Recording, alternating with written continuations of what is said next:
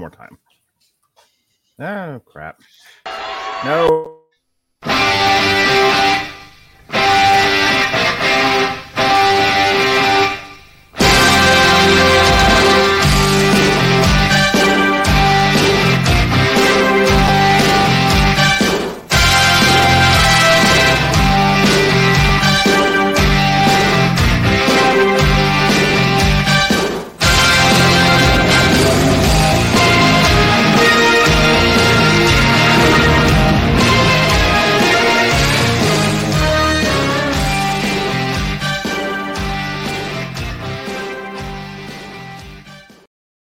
All right, we are continuing on the road to WrestleMania, the Mania of WrestleMania. And I am your host, the man, data reporter, and frankly, I'm mortified, Mr. Mark Radulich. And joining me to continue the Mania of WrestleMania, this time 8 and 9, is Baron Von Awesome himself, Pat Mullen. How do you do, sir? Be a lot better if we weren't discussing WrestleMania 8 and 9. So, Chris Bailey will be joining us. Yeah, we need to talk about that. Chris Bailey will be joining us momentarily, but while we wait for him, there is something I wanted to bring to your attention, Pat. So, we added this series. We concluded our boxing series, and then I was like, well, what do we do now? And Pat's like, I still have a little bit of the podcast bug in me, so I want to do something. Wrestling seems to do well. Boxing seems to do well, so we did the Four Kings. We're in the middle of that now. We'll actually be doing the next chapter of that tomorrow night. But he was like, let's add a wrestling one. And he's like, let's look at all these WrestleManias. And I said, okay. He said, saying, this will be fun, he said. And then I was like, we also need to do more of those individual deep dives, the one that we were calling Unsolved Mysteries. We did one for the Ultimate Warriors. We've referenced a dozen times on here. I was like, we need to do one on Ric Flair. Here's what I figured out after researching 8 and 9. This is Unsolved Mysteries, Ric Flair's tenure in the WWF. This is that show. We don't need to do another show because the history of WrestleManias 8 and 9 is the history of the rise and fall of Ric Flair in the WWF. It's literally, this 2-year period is pretty much his rise and fall, the rise of Bret Hart, the introduction of Yokozuna, and the introduction of The Undertaker into the main event picture. That's it. And besides which I'm going to mention momentarily, the beginnings, like sort of the groundwork for the steroid trial, which will be the next episode we talk about. That's kind of this 2-year period. So go ahead, Pat. A lot of the ground that we would cover in that individual show is going to get covered in this. Yeah. All right. Joining us is the legendary Doc Hendricks. How you doing, Doc? Oh, let me tell you something. Oh, it's great to be here, Mark Radulich. No, I'm just kidding. It's Chris Bailey. Now, I know everybody's disappointed, but I have arrived, and I'm here to update everybody on the misconception of the fall of Ric Flair, because this guy was painted with a brush. Oh, my goodness. Hogan and Flair didn't draw. It was disappointing. I cry bullshit. I have the numbers. I have the figures. I have the arenas. And I'm here to expose the lies that is the Hulk Hogan-Ric Flair feud. Well, that's what we're here to do, my friend. So I'm glad you're here to unpack the unsolved mystery of Ric Flair's WWF run. And might I add, doot. Doot. Love it. All right. So let's kick things off. The years are 1991 through 1993, but we actually have to go back a little further than that. And I have a note here. So this was one of those where the history of the 2-year period we're discussing is so convoluted. I had to take copious notes in order to track it all. Like everything up to this point was like a smooth. And I'll make this point again later a little stronger about how when WWF committed for the first 5 WrestleManias, they really committed. And then 6, they're a little wavery. 7, a little more wavery. 8 and 9, they're just like, we have no courage whatsoever. Ah! One thing doesn't work out and they change everything and then everyone quits. But what I want to talk about here is, like I said, next episode when we talk about WrestleMania 10, 1993 to 94, we have to also talk about the steroid trial. But the steroid trial didn't just come out of nowhere and just, he got indicted one day. It starts in 1989. I have a note here. I just want to get your quick, pithy remarks about this. WWF CEO Linda McMahon, married to Vince, obviously, had sent a memo on December 1st, 1989, advising that Dr. Zahorian, a urologist, and the guy that was prescribing the steroids to the wrestlers, namely Hulk Hogan and Roddy Piper, should not be used by the WWF prior to his arrest and trial on the grounds of suspicion of illicit steroid distribution.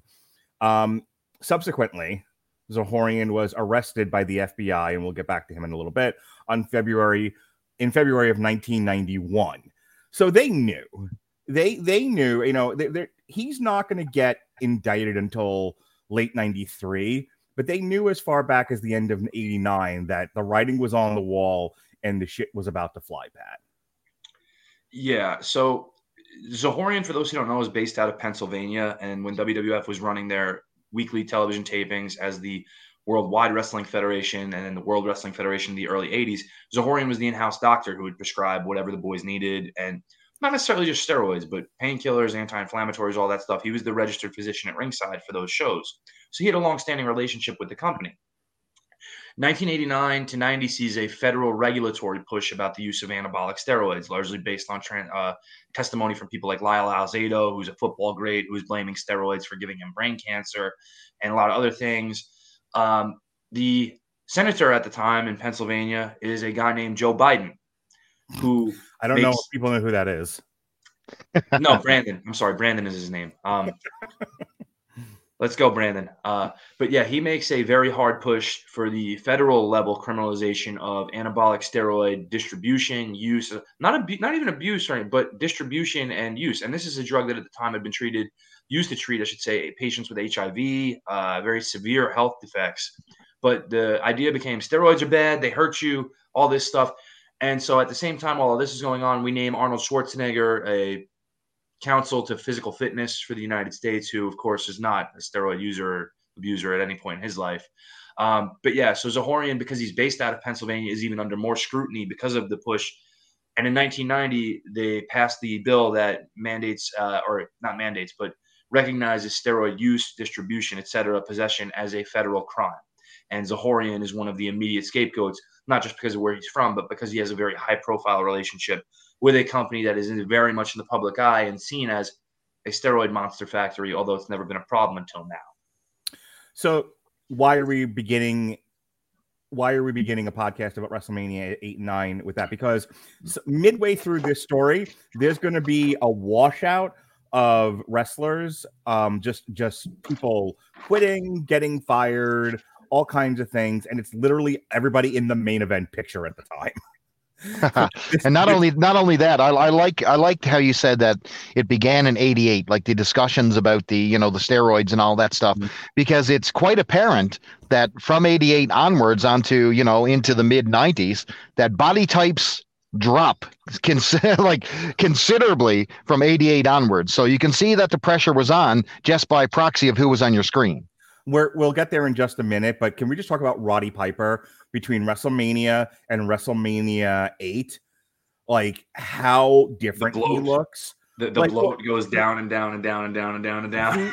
He looks like fucking Daniel Bryan or Kenny Omega against Bret Hart in WrestleMania 8.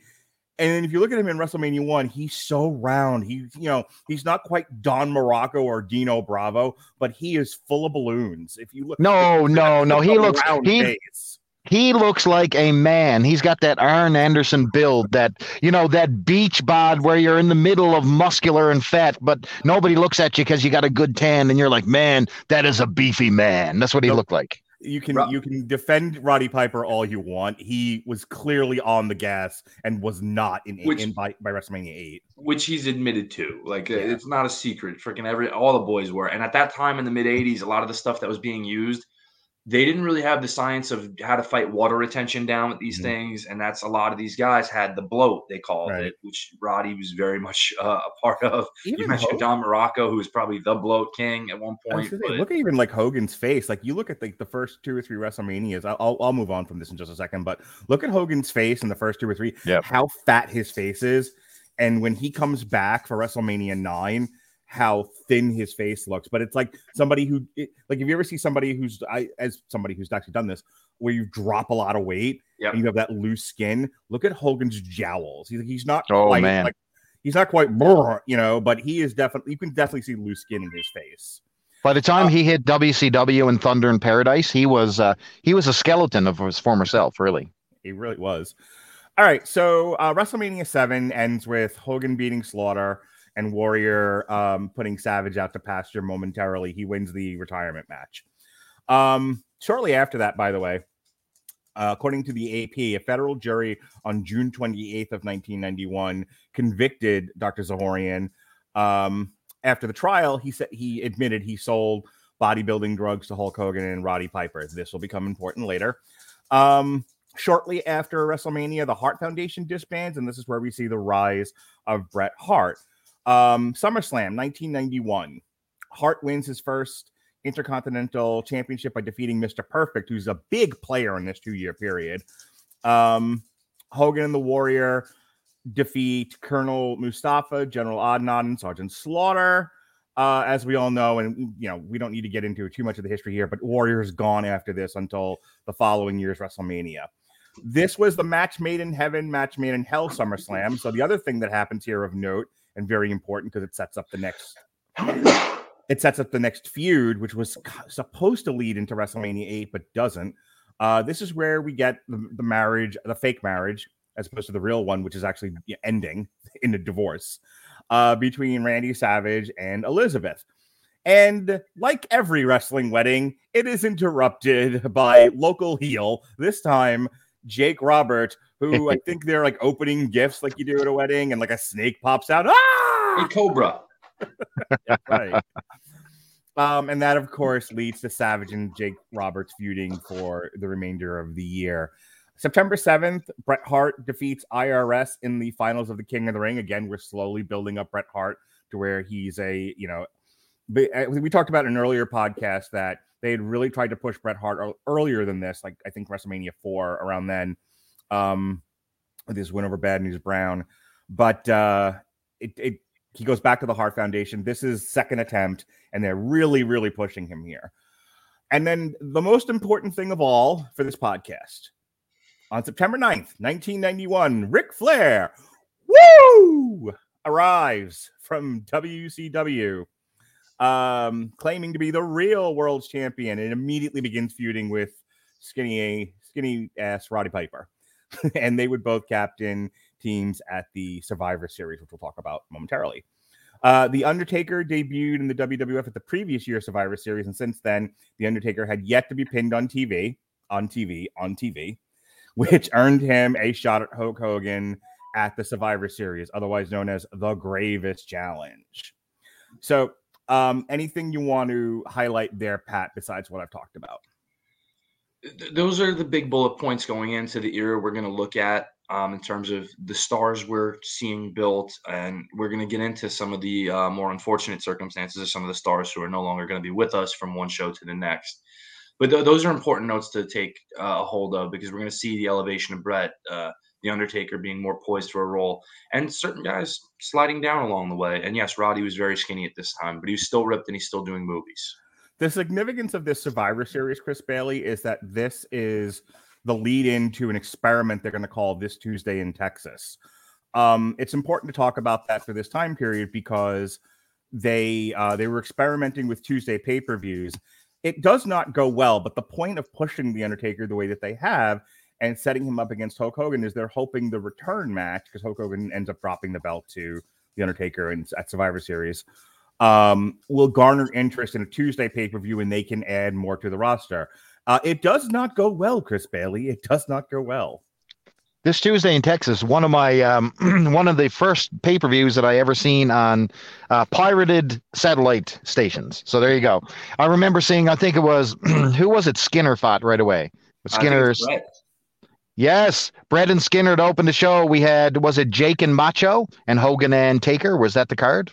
Yes, and I think there was also, if I'm not mistaken, Tito, Santana, and Virgil against the Repo Man and Ted DiBiase. Main event anywhere in the country, brother. But I'll tell you what, I mean, this was the genesis of the, you're talking about Ric Flair hitting the Federation. He's doing the circuit. Hogan was doing the A shows. Piper was moonlighting with Flair on some of the B shows or the matinees. Lots of moving parts. They were elevating The Undertaker here. And not only that, you get to see what I call the prototypical Undertaker versus Hulk Hogan match at this time, complete with the, missed urn shot to the head and the big boot and the leg drop. This was repeated about 1.5 billion times across the circuit at this time. So, they weren't getting anything new at this Tuesday in Texas. And to call it a little bit of a disappointment, probably an understatement, especially when fans were so high on The Undertaker. I mean, the fans had basically turned their back on Hulk Hogan for the first time, like audibly on television, because, that reaction that The Undertaker got when he defeated Hulk Hogan at the Greatest Challenge was unbelievable. I mean, they were in The Undertaker's camp. So it was a turning of the tides, and it wasn't in Hulk Hogan's favor. So here's what I want to talk to you guys about, because Ric Flair interferes in this match, costing Hulk Hogan the title. He gets the title back at this Tuesday in Texas. They are clearly thinking, Chris, in December of 1991, that WrestleMania 8 is going to be Flair versus Hogan. Okay. Ric Flair is all up in Hulk Hogan's business and will continue to be so. This is going to lead to the Royal Rumble 1992, where, because of the finish of this Tuesday in Texas, where there's unseen Balercos and interference and all kinds of nonsense, with Ric Flair responsible, the title is declared vacant. It gets put up at the Royal Rumble, and Ric Flair ends up winning that. We'll talk about that more in depth in a second. They were clearly, from this point on, building towards Ric Flair versus Hogan. This is where I kind of want to get your feedback, sir, because for how long did they hold on to the idea of that's where they were going? When did they switch tracks, and why? Well, they started with the narrative that it was disappointing at the box office. So I want to dispel those rumors. So here you go. So the box office results at this time, if you're looking at a typical WWE house show, it's from low end 4,000 to 6,000. That was your average number. Okay. November. Sorry. I just will make sure you're giving me dates with the house shows. Here we go. You ready? Yep. Here comes your dates. We're going to start in October. So remember, the water line at this time was 6,000, maybe 7,000 if you're really, really good. They come out of the gate in October, 13,400, October 25th in Oklahoma. 13,400, October 26th, 12,400. Richmond, 10,000. Let me see. We keep on going. We had the Philadelphia Spectrum with 10,318. Now, keep in mind, listen to this. Honolulu, December 14th. All these matches are basically Hulk Hogan going over Ric Flair via countout. There's one reverse decision early on in there. I think it was the first match they had. 18,000 in December 14th in Honolulu. 12,000 at the Philadelphia Spectrum, almost 13, 12,842. A sellout at the Boston Garden of 15,000. They even went to Quebec and almost had 11,000 in Quebec. So this narrative that Flair and Hogan didn't draw money, they were almost doing double houses. You know what I mean? So I don't know where this narrative came from, but something really, really fell apart there somewhere along the lines. Was it Hulk Hogan jealousy? Was it Vince just not seeing it and doing his own thing? Was it we want to push Sid, not Flair? What was it? Pat, I think you might have the inside scoop on that one. Do you know what the capacity of seating for the Philadelphia Spectrum was? At the time, no. 18.5 is the average sellout capacity for the Philadelphia Spectrum, and they did 10. Philadelphia Spectrum in June and January 11th. Now, keep in mind, they've been going since October on this feud. Okay, October, doing 6,000 to 7,000 houses, and they in January 11th, 1992, they did almost 13,000. So think about that. But here's the thing, because I hear what you're saying, and you're arguing that why wouldn't they have gone with WrestleMania being Hogan versus Flair? When it's working on the house show, certainly it'll work on television and pay-per-view. Definitely. But they didn't do that with Hogan and Andre. Like, the lead into WrestleMania 3 is not them doing it on the house show. They're not doing it with Hogan and Savage in the lead into WrestleMania 5. They're not doing it with Hogan and Warrior in the lead into 6. They're not doing it with Hogan and Slaughter in the lead into 7. Right. It's weird that they would come out of, like, why didn't Flair work with Savage on the house shows? Why didn't he work with Piper? He was doing Piper. It was Piper and Hogan. Hogan. That's my point. Like, why do Hogan at all is my question. You have to test the water and the toes in the markets that Flair's not familiar to your audience with to a certain level. And so it's necessary. So the first match they have is in October of 91, and it's in Dayton, Ohio, which is an odd place to do the first match. But I guess they're not counting. They're counting on Dayton, not really pirating it out or anything. But again, you take it to your biggest market. So the first Hogan-Flair meeting in Madison Square Garden is in November of 1991. And it does a decent number. It does 15,000 when the capacity is 22. So you do about a 2/3 house there. And houses in Madison Square Garden have been down to that point anyway. And not only that, heavily papered as well during this time. A lot of these 7,000 house shows that they were getting, about 2,000 of that is paper. And I think here's the big pivot point. They come back with it in December, the next month, almost exactly a month to the day, and they lose 4,000 ticket sales. That's a big dip in your most significant market in how they run their business. And you're doing a half a house with the guys who are supposed to carry your WrestleMania in the Hoosier Dome, which has already been booked, which is an 80,000 seat venue. Now, some of these shows, too, Pat, are matinees. So typically, when you're talking about the marketing in local areas, when I did my research, a lot of these didn't even get like a week's worth of notice to say that Flair and Hogan were on the card. It was advertised differently, where they had like Roddy Piper at the top of the card or someone else in that position. You know what I mean? And the Hogan-Flair thing came after the fact. So they weren't really selling it on the Hogan-Flair rematch at that time until the week of. Can I posit a theory? It's just a conspiracy theory. Kurt Cobain was murdered, but also, I'm wondering in the back of everyone's mind, because we all know Vince McMahon was in love with Hulk Hogan, and there were a lot of nonsensical decisions being made to favor Hulk Hogan at the time. And I'm just wondering if they promised Ric Flair a bag of goods. They're like, come in, you'll be a big star, we'll put you with Hogan. And then there was a thought in the back of like Vince's mind, and then by subsequently like Pritchard and everybody, that, well, we don't want a situation where Flair overshadows Hulk Hogan, do we? Let's go ahead and create a situation, and maybe it works out, maybe it doesn't, but let's create a situation where we have a rationale to not do Hogan versus Flair for WrestleMania, and subsequently let's start to damage Ric Flair's veneer, because we don't want a situation where Flair becomes a bigger star in this company than Hulk Hogan does. I got a question. I got a question for you, Mark. What's your favorite band? For the sake of this conversation, we'll say, overall. For the sake of this conversation, we'll say Metallica. Metallica. Okay. So Metallica comes to Florida. Mark's excited. It's COVID. You're going to Metallica, right? You're going. You're there. Correct? Yep. Sure. All right. You're there. I have my mask on.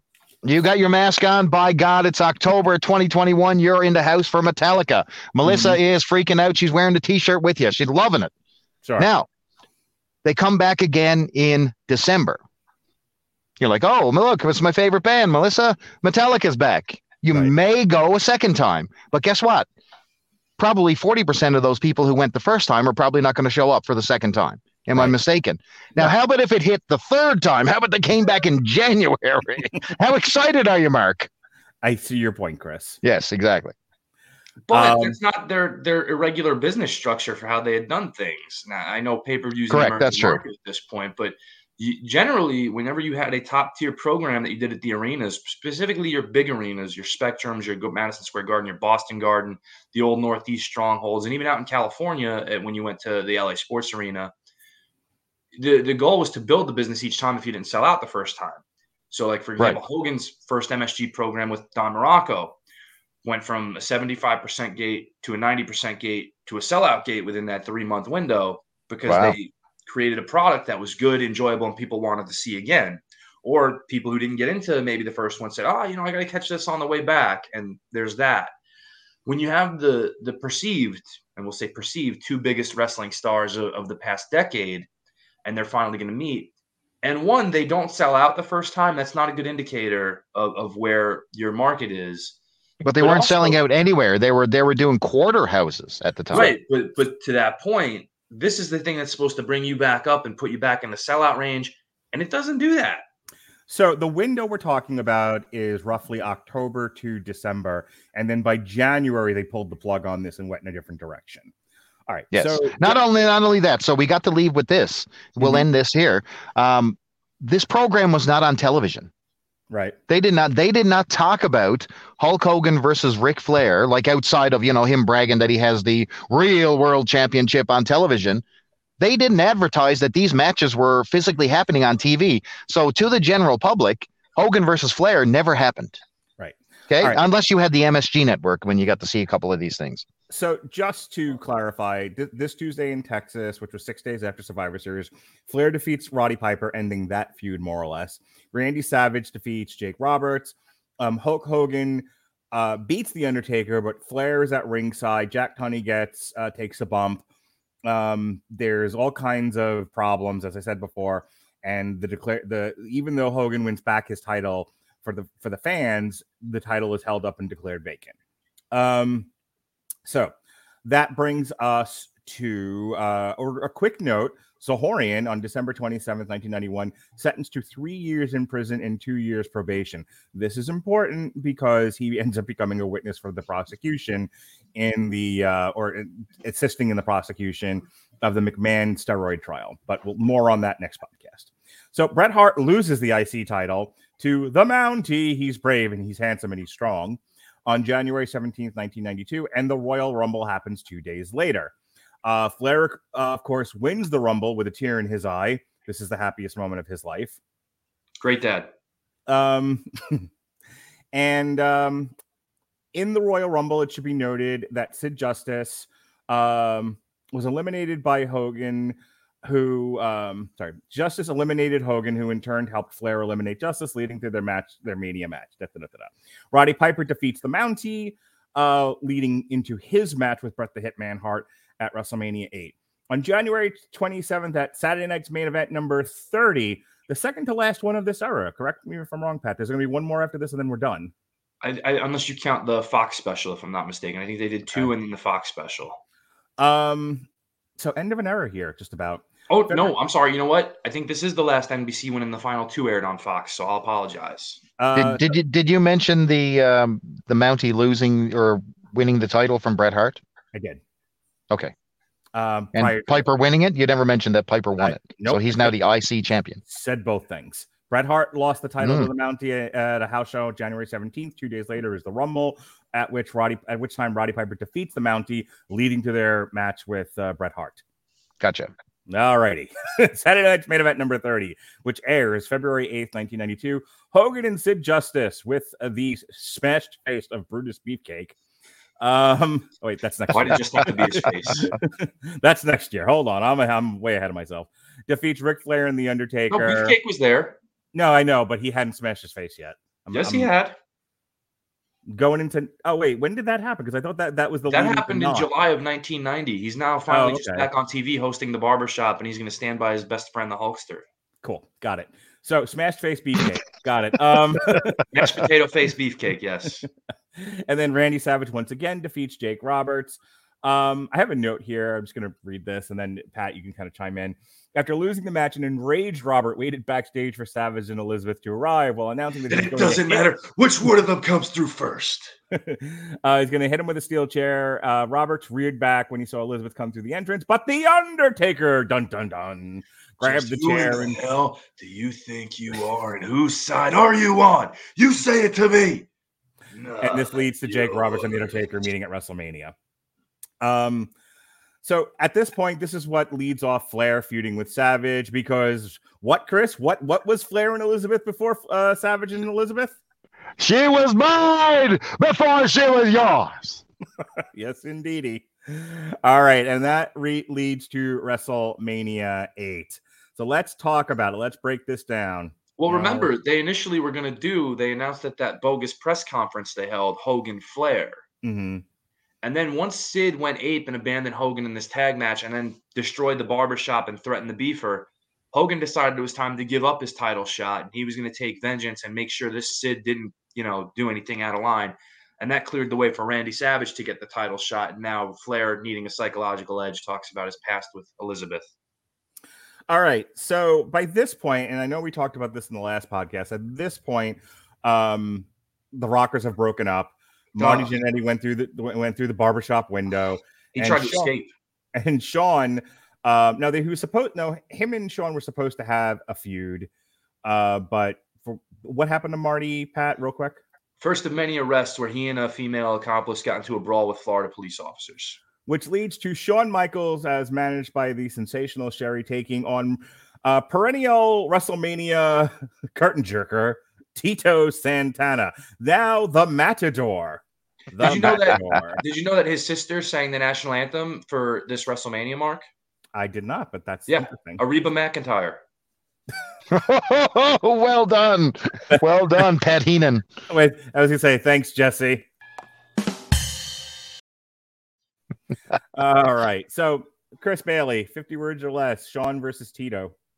I mean, basic match. I mean, this went 10 minutes. It felt like an eternity at the time, and I'm a big Shawn Michaels fan, as well as Tito Santana. However, I mean, paint by numbers match. Shawn Michaels gets the big win over a seasoned veteran, and, all is well in the world. And Shawn Michaels left the building 5 minutes later. So there you go. He certainly did. So I need to. It's the next one, I think. It's this one. Fucking Gorilla Monsoon is like screaming at Bobby Heenan. It's really like he always got along like congenially with Ventura, and Ventura, definitely tweaked Gorilla Monsoon's nipples, but it was always like a pleasant broadcast to listen to. Dude, Gorilla Monsoon sounds like he's about to murder Bobby Heenan. Bobby plays up being a goofy idiot a lot more, and Gorilla's the straight man. You got to do it. Jesse much more logical and dishonest, but Heenan just an idiot at points of time. You got tons of "Will you stop?" Yeah, my favorite commentary exchange ever between Heenan and Monsoon is on this show. There is more heat and more anger between Gorilla Monsoon and Bobby Heenan in this broadcast than there is in any single one of these matches in the Hoosier Correct. Dome. Yeah, of course. I was more entertained by that than everything. I honestly wish that had been the main event. I wish Gorilla Monsoon had just thrown down his headset and be like, fuck this shit, and just marched Bobby Heenan into the ring, shoved Hulk Hogan and Sid out of the ring, and they had their own match. You get it sort of in January, but Is that when he threw Bobby Heenan out of Monday Night Raw? Yeah, okay. And then he shows up in WCW. Who is it that shook him? It was like, ouch, my neck. Oh, it was Brian Pillman. That was right. Okay, Flying Brian. The Undertaker takes on Jake Roberts in less than 7 minutes. Oof. Pat, what did you think? I know you and Jed and I, Jed, formerly of the Casual Heroes, and any damn podcast he chooses. We spent an entire, get this, Bailey. You think we're negative now. We should have seen this podcast where it was just me, Pat, and Jed for an hour bashing The Undertaker. Oh, boy. Boy. We were pretty stiff. So start us good, off here, because Pat. he wasn't in this match. What did you think of good old Jake at the end of his run here? Long run versus The Undertaker. Just under 7 years, which is crazy. Jake leaves this match changing the finish on it, where he takes the tombstone on the outside, which they were specifically telling him not to do because it's too graphic for the family content. But Jake at this point had basically allegedly, according to him, been promised a writing job and Pat Patterson's spot as head writer because Pat was stepping down because of the Ring Boy scandal at the time. And instead they told Jake, hey, we're going to not hire anyone for a while out of respect to Pat, who had just resigned. Jake demanded the money he was owed and back pay for this and said if he didn't get it, he wasn't going out to the ring. And he says he's embarrassed in hindsight by that for creating a hold-up situation. And then went out, had the match. It's a nothing kind of match, although I love Jake's airbrush tights. They were pretty cool, man. One of my favorites. Taker is Taker. He stinks. He's a big robot who doesn't sell and does whatever. And Jake carries the match for a little while, does a good promo before it, and on to WCW and Cowboy Bill Watts. All right. Boy, the tombstone at the end of this one on the ring mats is one of the worst ever delivered. He doesn't come 5 feet from his head hitting that mat. I mean, That was it's a cane awful. tombstone. It was a cane tombstone. Horrible. This is a 2-match show. This is match number 1 of the 2 matches that are good versus the rest, which are meh to ugh. There's 2 good matches on this show. There are 2. Bret Hart versus Roddy Piper. This is the only one I know. Is Savage and Flair is delicious as well. I was going to say Savage and Flair, and I think depending on your preferences, you can put one over the other or the other versus over one. For me, I actually prefer Bret Hart versus Roddy Piper. Their pre-match interview for this is hysterical, where, like, for some odd reason, Roddy Piper's take on Bret Hart is, "Aren't you a cute little child?" And Bret Hart's like, "I'm a man," and like, but Roddy Piper's like, "Okay." You know? Mrs. Hart would make the bologna sandwiches. You only get one piece of bologna, but that's okay. and Roddy Piper's just trying to have some fun with our old Canadian friend, and there's Bret Hart going, "I'm super cereal." Yeah, he's like the super curmudgeon who was having none of Uncle Roddy's banter. And then he tries to get one up on Roddy. "Hey, I'd have had you." And then Roddy takes his belt out of his belt and said, "No, you wouldn't have." That's so good. It's the second best part of this besides Gorilla Monsoon and Bobby Heenan. My favorite commentary exchange ever in this match. So I remember when I was champion Monsoon. Champion of what? Of the neighborhood. I had the pretty state on the block that week. Probably should have seen it. Please stop. Piper versus Bret Hart. Bret Hart wins. He wins back the IC title as you knew he would. This is just under 15 minutes. This is great. This is one of the best matches on the card, Chris. This was probably the match that this entire show was based on, to be quite honest with you. They had a nice build. It's a face versus face match. IC title, one of Piper's only single title match in the WWE title that he wore, wasn't it? Did he win another singles belt while he was there? No, I don't think. Right. So it's literally his only WWF singles championship, and he loses it to Bret Hart here. So, when you're talking about Bret Hart's trajectory, this is the match that put him over the top, to be quite honest with you. Everybody talks about the Bret Hart Mr. Perfect match at SummerSlam, but this one is probably technically nuts and bolts better, to be quite honest with you. And of course, the finish is one that we would see repeated over and over and over for years. It's when, one guy's got his opponent locked up in the full Nelson, it's the full Nelson, and the other guy kicks off on the buckles and rolls over right into a pin, and just a beautiful finish to a beautiful match. And I was super enthralled with it. Loved it. In defense of Bret Hart, here they are trying to push this guy. Clearly they have main event on their mind for him. If not like the guy, maybe the 1B guy, maybe he's the guy, the main guy fights. And except that he wins the title, loses the title, wins the title, loses the title, wins the title, loses the title, and then he's the bridesmaid after the bottom falls out and everyone leaves, including Ric Flair. And it's like, I know that Bret Hart right here, right now, he'd like, but I was popular in India. Okay, Bret, who fucking cares? I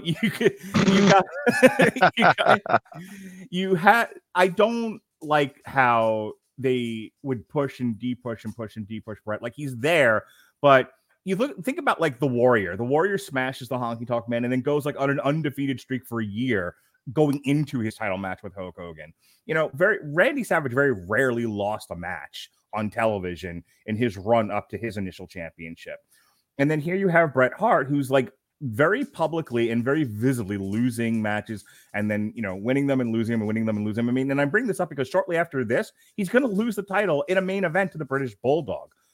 And we'll talk about what happens after the fact. But my point being, if you're just a casual like kid fan, how do you buy into Bret Hart, who's very inconsistent, Pat? It was tough because, and honestly, at this time, Bret's arguably the most popular wrestler they have with the dwindling audience that they're still retaining. Because Bret's just one of those guys who's been there and been consistent. And as the audience has grown up with them, they've kind of come to understand like what makes an entertaining match versus what doesn't. And Bret's generally always in an entertaining match and makes you feel good about what you're watching. Like you were enthralled by what was going on, right? Which a lot of the other guys at this point don't have. And Bret, you saw him kind of, it's almost like you come to understand the natural progression of things where Bret's felt more earned because you saw him as a tag team wrestler. You saw him go into the Intercontinental title range and become a singles wrestler and go there. And then eventually when he ascends to the main events, it's kind of one of those things where it's like, I've been with this guy the whole time. I appreciate this. And I think the 50-50 booking isn't quite 50-50 at this point. It's more a case of, we're going to get you to the top of the roller coaster, but we're not going to go over the top. We're going to just pull it back and not set the thrill ride for you. And it becomes more problematic, which we'll talk about in later shows, as he's world champion and what they do with his booking there. And even a little bit later on in this episode. Right. Because it's just, for a guy who's so consistent, they're not looking so much for consistency as they are for something that's going to put them over the top, like a Hulk Hogan, like a short-term Ultimate Warrior time frame. And they don't have that, so they have to consistently keep going back to him. But you kill his momentum by doing that because you've never given him the chance to fully bloom in that sense. Right. I don't want to skip to the end of the show, so I'll save what I'm thinking about in the back of my head for the end. But it is amazing to me that people put Brett over. Big time wrestlers, Ric Flair, put people over. You said big time, and then you said Ric Flair. That's a mistake. You're gonna upset Chris Bailey. But like there are people who went out of their way to put Brett over, but it's always in the basement with the lights out and the door locked behind the sign that says "Beware of the Leopard." Like he never really gets his like bright shining moment in the sun like the Warrior or Hogan or Savage does. All right, let's move on. So after that, we have Bossman, Virgil, Slaughter, and Duggan. This is Slaughter who started doing the Pat. How does it go again? What did Slaughter do after WrestleMania 7? I want my country back. Certainly did, Ollie.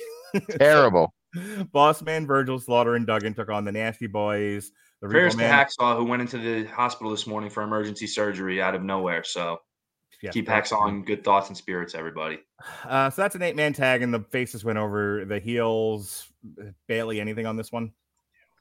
Oh, this was dreadful. This is your mid-card comedy filler, and did nothing for me. I couldn't even watch it on this viewing, just getting ready for this show. It was literally I tried, and then my hand reached the remote, and that was it.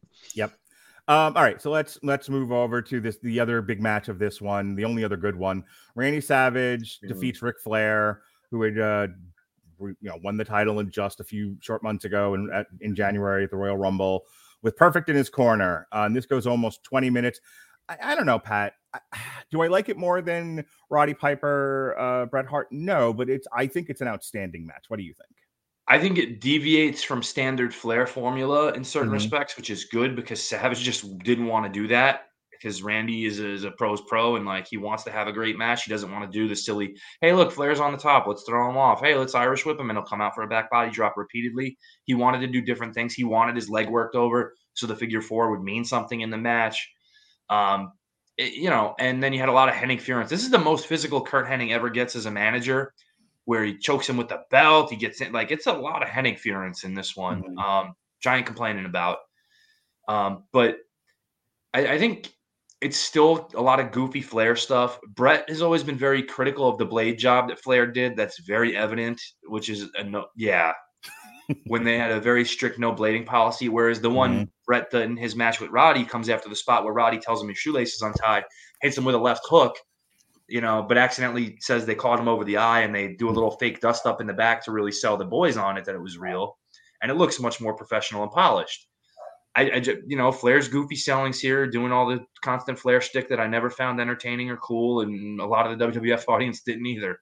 I don't think much of this match. I think the finish is kind of flat with Randy pulling the tights. It's like, why are we doing that? Like, it didn't feel like a WrestleMania main event. It didn't feel like a WWF title match. Hard pass for me on this one.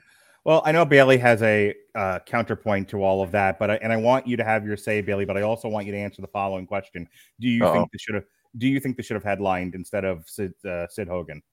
Yes, absolutely, I do. I mean, this got a heavy push on TV.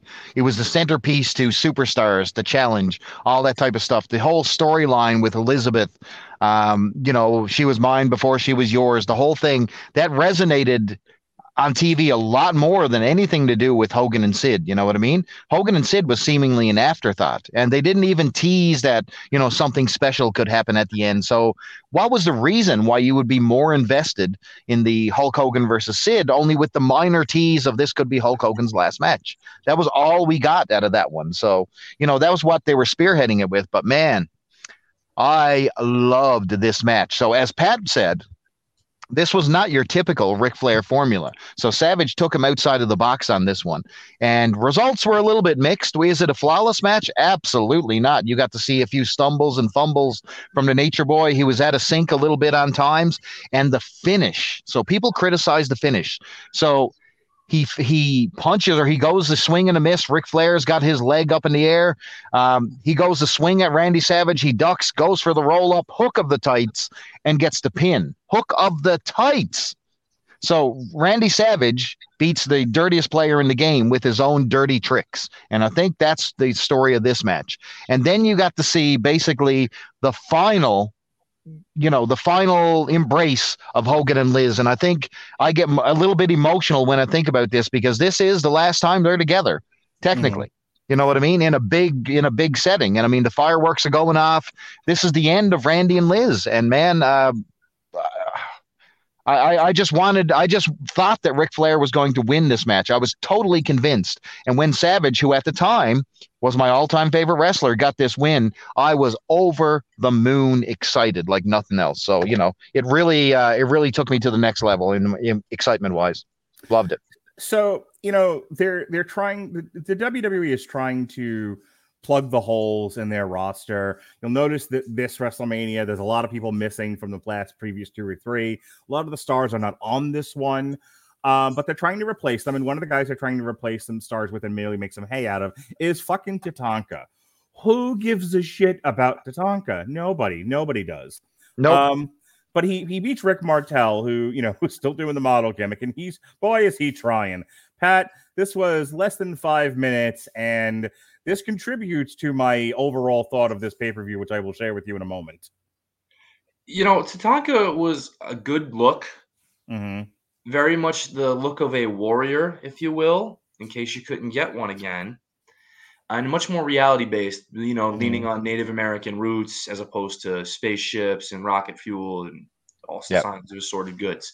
And they really do try with him. He has a 2-year undefeated streak. A lot of people forget.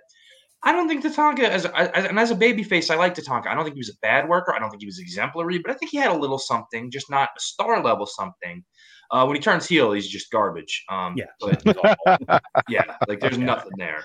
So, but they tried, and he tried to the best of his abilities. It just never went anywhere. So Ted DiBiase's been with this company for 100 years, and they partnered him up with Mike Rotunda, and they calling, of course, Mike Rotunda IRS. And they form a team called Money Inc., which might have been my favorite tag team of this era. And they are taking on my other favorite tag team, The Natural Disasters, Earthquake and Typhoon. But Chris Bailey, that's not the match that was supposed to happen. We were supposed to get a different team versus IRS, right? We were supposed to get the Legion of Doom. God. But that was not going to happen. Apparently, was it Mr. Hawk who decided to have his demons against Pat? Was that the reason that the LOD didn't show up here?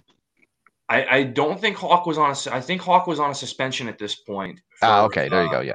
For getting popped hot for pissing hot for steroids. No doubt. Also, I can always see in the back of my head Animal going, yeah, we're not doing a televised job. So there you go. Yeah. But why do we like the finishes in some of these matches are just crazy. And I mean, when you have a tag team title match end in a count out again, like, does anyone beat Money Inc. at this time fair and square? Only on house shows, apparently. Anyway, this match sucks. The Natural Disasters win by count out. Who cares? Speaking of who cares, I can't believe this is as high up on the card as it was. Owen Hart and Skinner. You shut your damn mouth, Mark Radlich. Shut your damn mouth. I love Owen Hart as much as everybody, but why is this not opening the show? Like, how do you not trade this and Shawn Michaels versus they didn't think the crowd was going to go get concessions and snacks during Money Inc. versus the Disasters, so they needed something else in there for them to go get concessions and snacks and T-shirts and such for. Fair. Here's a hot take. They didn't have 2 lame ass women to fill in the traditional women before the main event spot, so it went to Owen Hart and Skinner. Oh, bring that.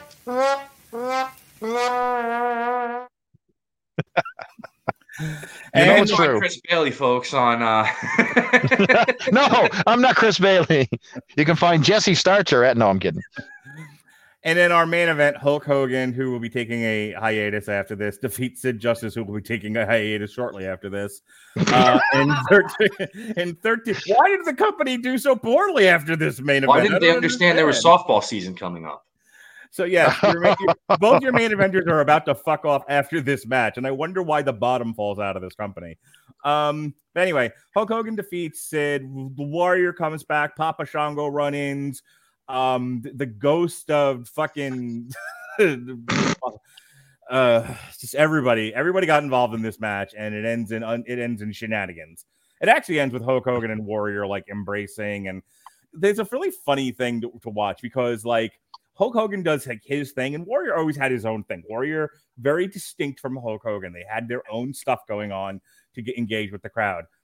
Watch Warrior closely at the end of this match. It's like I don't remember thing one from Hogan versus Sid because it sucks balls.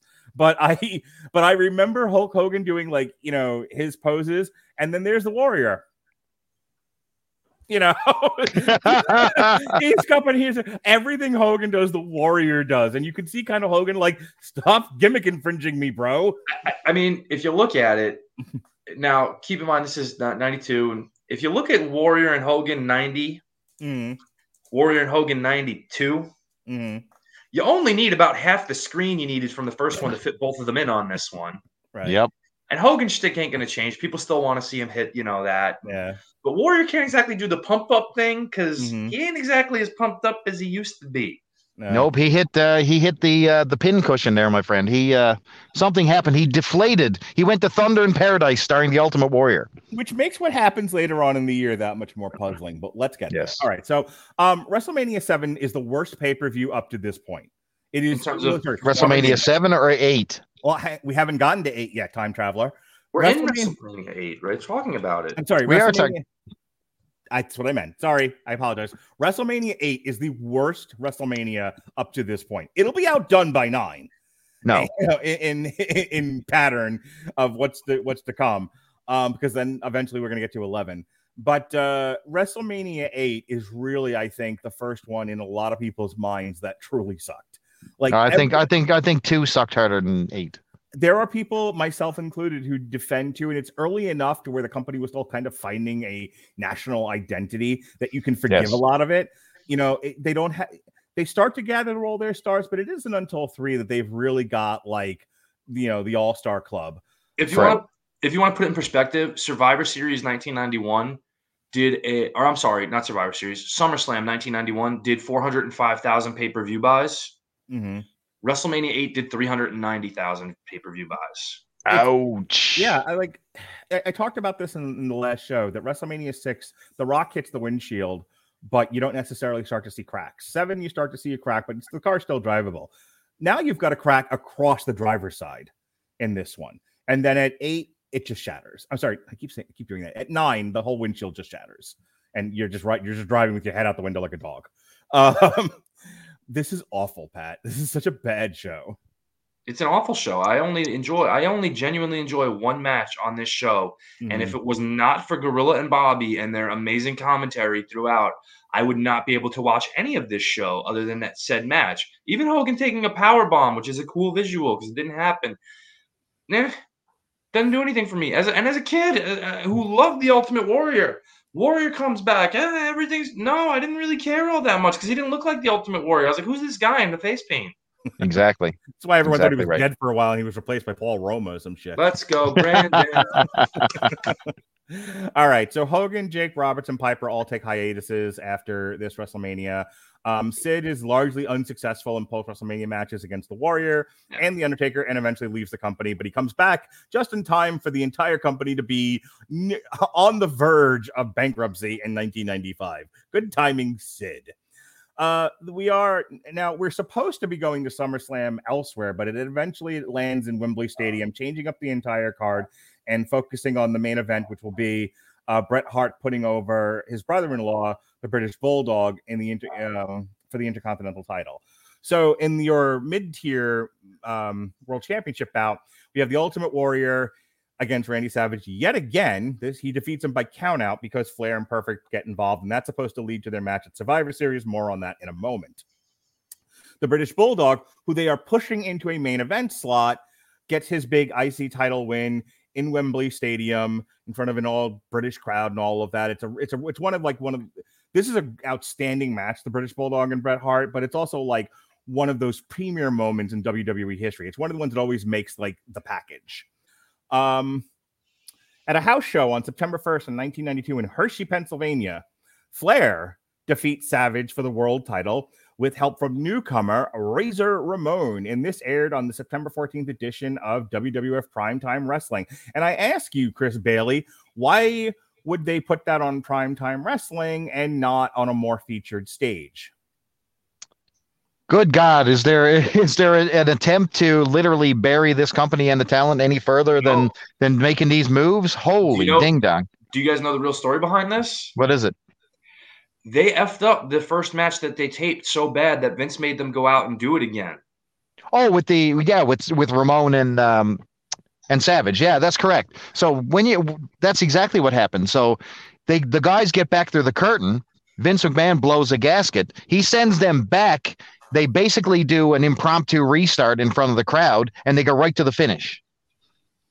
So that's exactly what happened here. This match had to be heavily edited in post. It was a mess. It's two matches in one that you've seen on TV. So you've never seen the original match in its entirety. It's a piecemeal of both matches. Part of the reason why I talked to you guys offline about this, I said it's so hard. Like I really had to like sit down and compose notes for this show. And I couldn't just do it free flow like I've done with a few others because it's so convoluted. And that's because like half of what happens that's important is not captured on film. It is not on any of the major broadcasts. It's all like house shows or taped or shown later on a VHS tape. It's like, this is the weirdest 2-year period in terms of content production where all the important stuff seems to happen off camera and all like the non-important stuff or aggravating things happen on camera. In those re-edited matches or matches that can't air on TV, who's the common denominator? Who's the common denominator? Baron Von Awesome. Woo! Fair enough. It's the burial. It has begun. The shovels are out. The ditches are dug. I swear to God, this, you could call this the rise and fall of Ric Flair, or you could call it WWF and how to cut off one's nose to spite one's face. That's exactly what's happening, Radlich. All right. So shortly before Survivor Series 1992, which was supposed to be Savage and the Warrior teaming up against Ric Flair and Razor Ramon, the Ultimate Warrior leaves the company under suspicious circumstances. The two possible reasons, Chris, and I want you to very quickly weigh in on this, which one you think it is. The two possible reasons that have been posited for his departure are one, allegations of steroid abuse, even though he is much smaller than he was. And the other is that they had, I guess he was not going to be factored into the main event scene. And he was pissed. So, he was like, I will go on YouTube and talk about all the things. Go ahead, Chris, and then Pat. What do you know? What do you think about Warrior's departure shortly before Survivor Series? No, I don't know the full story here because isn't this the second time that they had this super falling out? One was the SummerSlam one. This one, I think, was more or less conflict with McMahon. I think he really wanted the Warrior out of the picture. Did he not, Pat?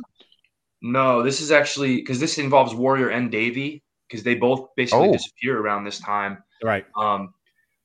Because steroids were illegal. Yep. There was another substance that was not illegal at the time that Warrior and Davey were experimenting with called human growth hormone. And basically, Warrior and Davey had been receiving shipments of human growth hormone together. And while that technically at the time was not truly federally regulated as to what you could use, what you couldn't use, etc., it did fall under the lines of a substance that you were not allowed to use according to WWE's standards and practices at the time.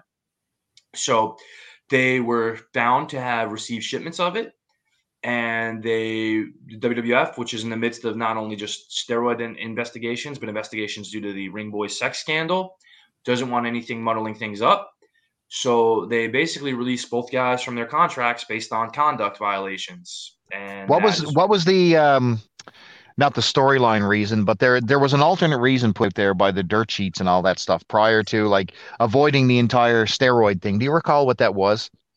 I'm pretty sure, and again, I think it's hard to manipulate this one because it was both guys who were involved in it leaving at the same time. So I think the sheets kind of went into business for themselves. I know there was talk I agree with you. Like Warrior not wanting to do any jobs or anything like Ringo. that. And exactly. The long-term plan was alleged that it was going to be Warrior and Brett at Royal Rumble for the title, and Warrior's going to put him over clean to really help establish Brett. Like Mark was talking about earlier, he never gets that moment. That's what I was alluding to. That's exactly right. Yeah. They in the notes that I read, they actually had planned for Warrior to go against Brett and at the 93 Royal Rumble, but that doesn't happen. The real quick, I was it Dark Side or was it the A&E biography where they talked about the Warrior legit didn't know he was breaking any rules, like he's using the human growth hormone, but he doesn't think he's in violation, and so he's shocked to learn that he's being released because of it. I didn't see the A&E, so maybe that one. Okay. So they were supposed to do the British Bulldog defending the IC Championship against the Mountie. That doesn't happen because of what Pat just said. So he was made to drop the belt to Shawn Michaels on November 14th at Saturday night, at the very last Saturday night's main event, 31, until it would come back later during the John Cena years. All right. So that's the Survivor Series. Where it ends up being Savage and Mr. Perfect. Mr. Perfect, who then basically turns on Ric Flair, versus Ric Flair and Razor Ramon. Moving on. October 12th, in 1992, in Saskatoon, and someone's going to have to explain this one to me, Chris. October 12th, 1992, in Saskatoon, Bret Hart defeats Ric Flair for his first WWF championship at an untelevised house show, which is later Saskatoon. It's not like it was Regina. Which is later released on everyone's favorite video cassette release. Smack 'em, whack 'em. That's right. Smack 'em, whack 'em, Chris. Everybody. Now here's where it paid to be Canadian, because boy, did we get an alternate version of this than you guys got. I'll tell you that, because I've seen both feeds, and we used to get a different version of Superstars than you guys did with, the Canadian ads and all kinds of different things that are layered in there. So when Bret Hart won the title from Ric Flair, we saw just the bare bones clips of the match, which you guys got. No, sir, we had the full localized promo and ticker tape parade for Bret Hart on our show. Holy ding dong, what a difference. So you guys didn't get the true feel of, the Canadian finally becoming the champion on VHS tape. Right. which was crazy. Which was released like 6 months after the match, too. So yes. Bret Hart has complained pretty loudly that Flair wouldn't put him over on like real television, that they got this house show match. Do you have any insight as to what, again, poor Bret, what possessed them to decide they're gonna pull the title off of Flair, put it on him? He's gonna do his first title defense at the Survivor Series against Shawn Michaels, who's the IC champion at the time, but they're gonna do all of this under the cloud of night, so that if you're a fan watching at home and you can't be at these shows, if you're like a kid, you're like, what the hell is all this? I don't understand what's happening here. Like, why doesn't Bret get the big title change where people can actually fucking see it, besides the Canadians on their rooftops with their maple syrup? Now, Pat, correct me if I'm wrong here, but you were talking about last time we did the history of WrestleMania, there was a big push for non-televised events. So, having title changes, the element of surprise at these shows, combined with the fact that Ric Flair has an inner ear injury here, does he not? He has made the excuse that he has a cochlear injury that causes him every once in a while to have symptoms similar to vertigo. However, conspicuously, these have only happened when he's wrestled Bret Hart. I can see that. Bret Hart hurts my ear. All right. Anything else? I don't understand. I can't ever give Bret Hart a good match like I wanted to, because I always had the thinner ear problem. All right. So we'll just move on from here. That no good Ric Flair, wouldn't put me over, and I'm sick and tired of it. I told you. I think he's sabotaging the matches. I think he's doing it on purpose. Bret Hart's not bitter or anything. Oh, no. Yokozuna's debuted October 31st, 1990. Something good to talk about. On an edition of Superstars, and he makes his pay-per-view debut at the Survivor Series, which is Yokozuna defeating poor, hapless Virgil, who got his fuck money and then left. Meat sauce, baby. He went and got the meat sauce from the Olive Garden. As I said before, Randy Savage and Mr. Perfect defeat Flair and Razor Ramon by DQ, and Bret Hart defeats Shawn Michaels by submission for the title. So the next thing that happens on my list of events, this ongoing 4-page list that I have, Flair legitimately requests a release from his contract because Hogan's gone, Sid's gone, the Warrior's gone, Bulldog's gone. Not why. Flair now wants to leave. All right, you're shaking your head. You're saying that's not what happened, brother.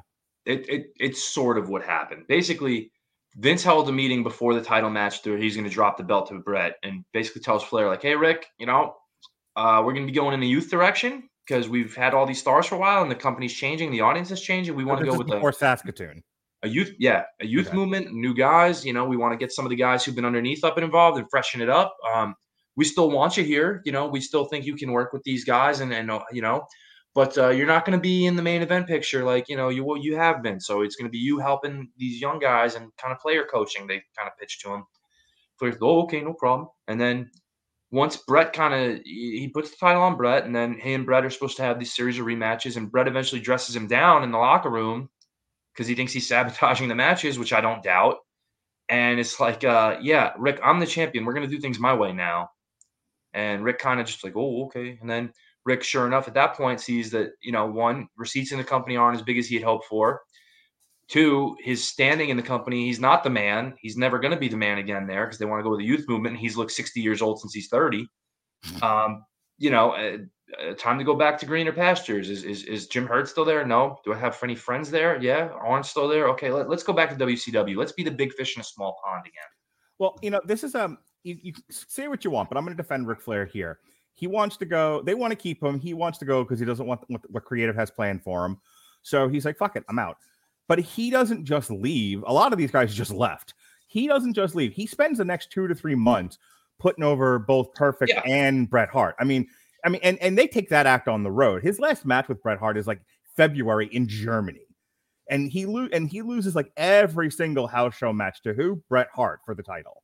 So it's not like Ric Flair was a dick about the whole thing. It was like, I would rather do something else. What do you need from me so that I can leave proudly and gracefully? And I respect that. Yeah, don't burn the bridge. Honor the commitment you made, and try to help while you're still there, which is the right attitude to have. Would have been nice if he had done any of it on television.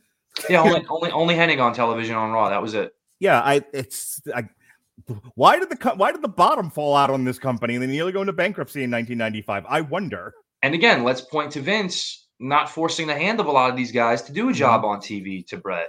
Right. No, I look, I don't just put it on the guys. Vince McMahon's not really making good decisions here. And then they wonder why things go the way that they go. More on that later. So many wrestlers were scheduled to compete at the 93 Royal Rumble, but were either replaced or had left the company before the event. Some of those people were Crush, Hacksaw Jim Duggan, the Mountie, and Kamala.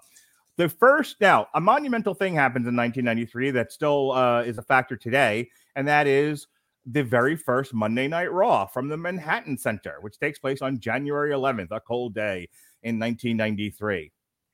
Wanted to bring that up as that's when that era of television starts to take place and things start to make the things that we're going to be talking about over the next couple of shows really take root here at this point in history. At a house show in Denver, Colorado on January 22nd, Mr. Perfect pins Ric Flair and a loser leaves the WWF match. Which brings us to the Royal Rumble on January 24th. Yokozuna wins the big event, last eliminating Randy Savage and getting his title shot at WrestleMania against whoever holds the title at that time. Bret Hart defeats Razor Ramon, who's replacing the Ultimate Warrior for the WWF Championship by submission. At this event, another monumental thing happens. We get the debut of Lex Luger. Luger previously wrestled in WCW, where he held the WCW Heavyweight Champion and was a 4 Horseman at one point. Most homoerotic commentary ever by Bobby Heenan. He left the industry to join Vince McMahon's World Bodybuilding Federation, but much like the XFL, timing is everything. And and the WBF comes into existence and is shut down in the midst of a steroid investigation. Hot dog. Yeah, I know. I wonder why it failed. So after the WBF goes away, Luger signs with the WWF and he makes his debut at the Royal Rumble. I think people have described the 93 Royal Rumble as like nondescript. Like it's just like just there, it's fine. Who cares? Who gives a shit? Nobody cares about this one. Pretty much. I mean, Brett carries an injured Scott Hall through a pretty good main event because Scott has a knee injury. The Royal Rumble match itself is not. They try to use it to make Yokozuna, but he didn't get like the dominant monster Royal Rumble push that we'll see in later years that other guys get, like Diesel, Right. Among others. So they didn't really do that. The stupidest Royal Rumble finish of all time, where Randy Savage drops an elbow on Yoko and then tries to pin him. What, Randy? Really? Have you not been in these before? Randy, come on. Somebody else, I get it, but Randy Savage, come on. Yeah.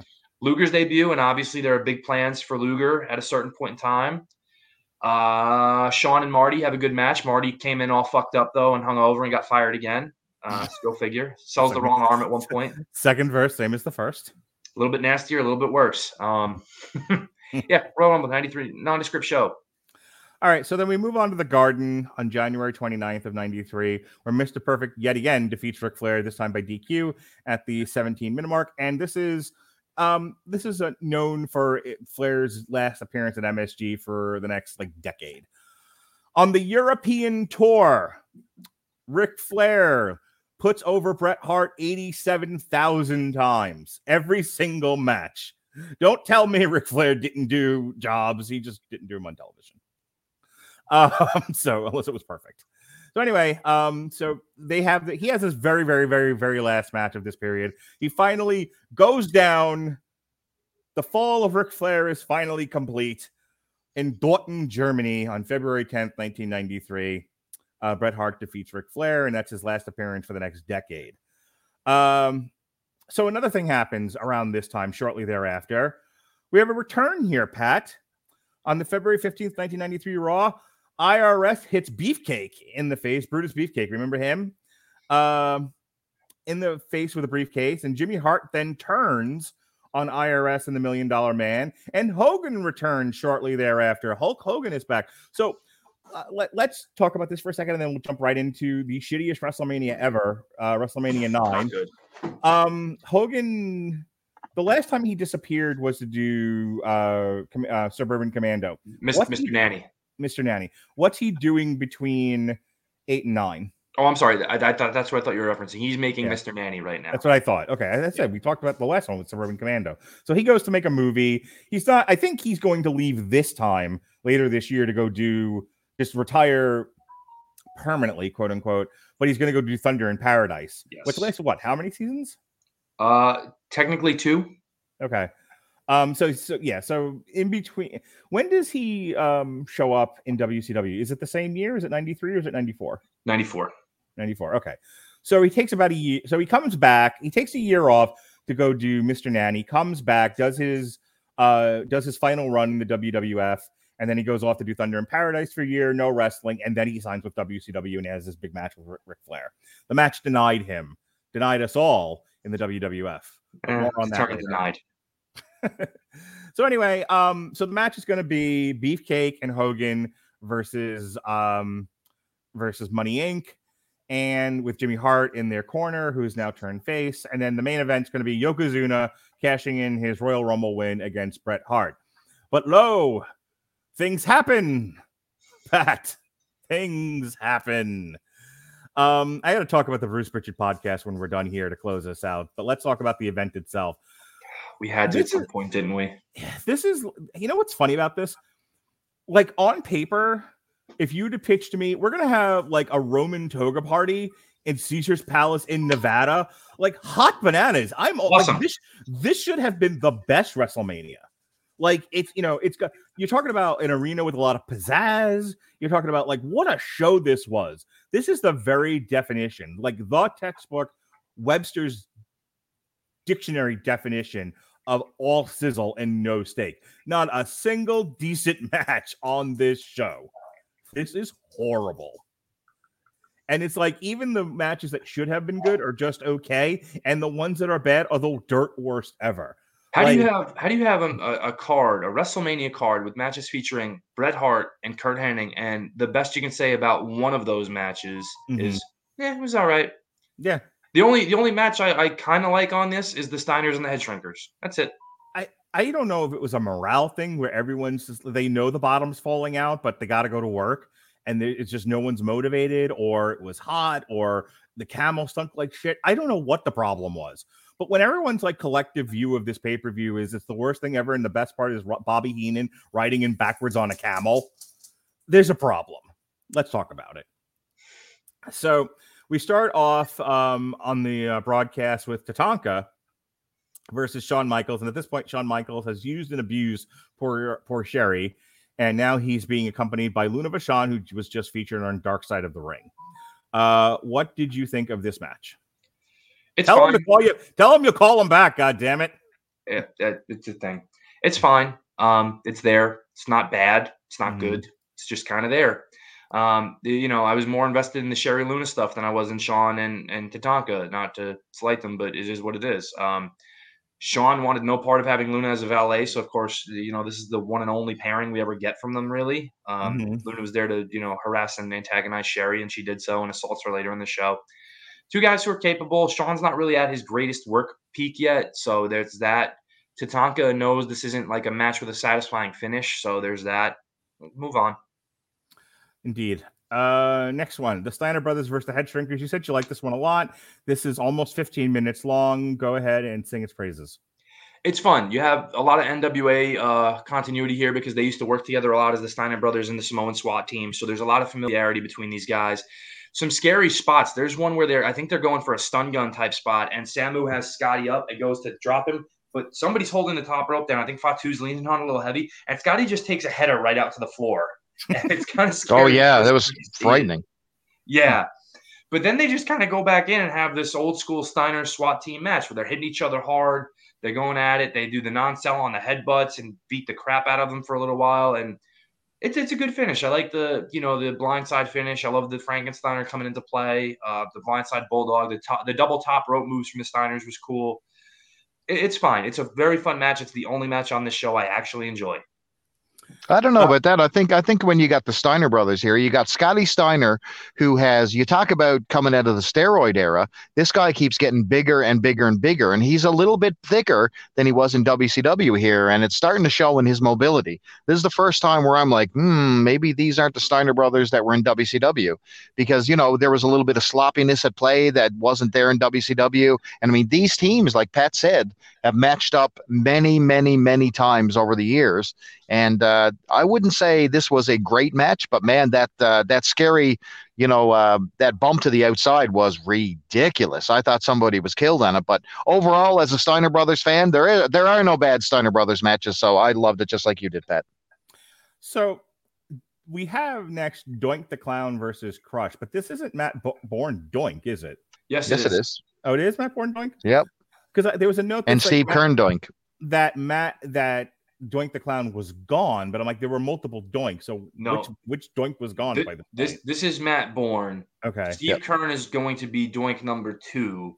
Okay. And Matt's going to play that role basically into the fall of 1993 when he just can't overcome personal demons, and he's replaced by a recommendation of Bam Bam Bigelow named Ray Apollo.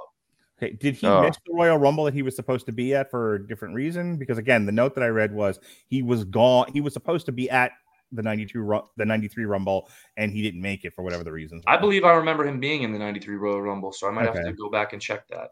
Yeah, it was one of those notes where I'm like, this doesn't make sense. That's why I took it out of that's why I took it out of my notes. But I just wanted to point out somewhere on a Wikipedia page I read that Doink was supposed to be there and wasn't. But you're remembering him on the broadcast, so he was there 100%.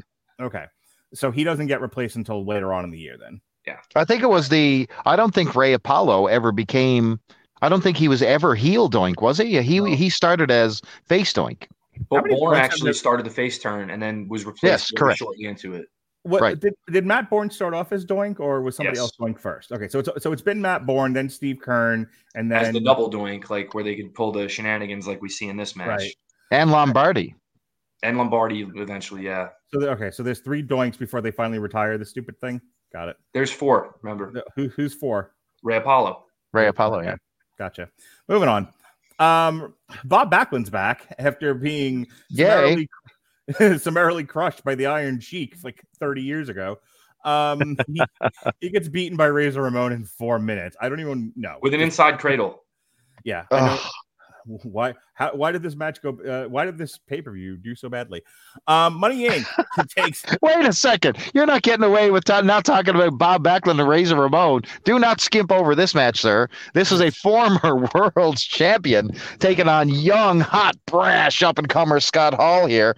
Scott Hall is.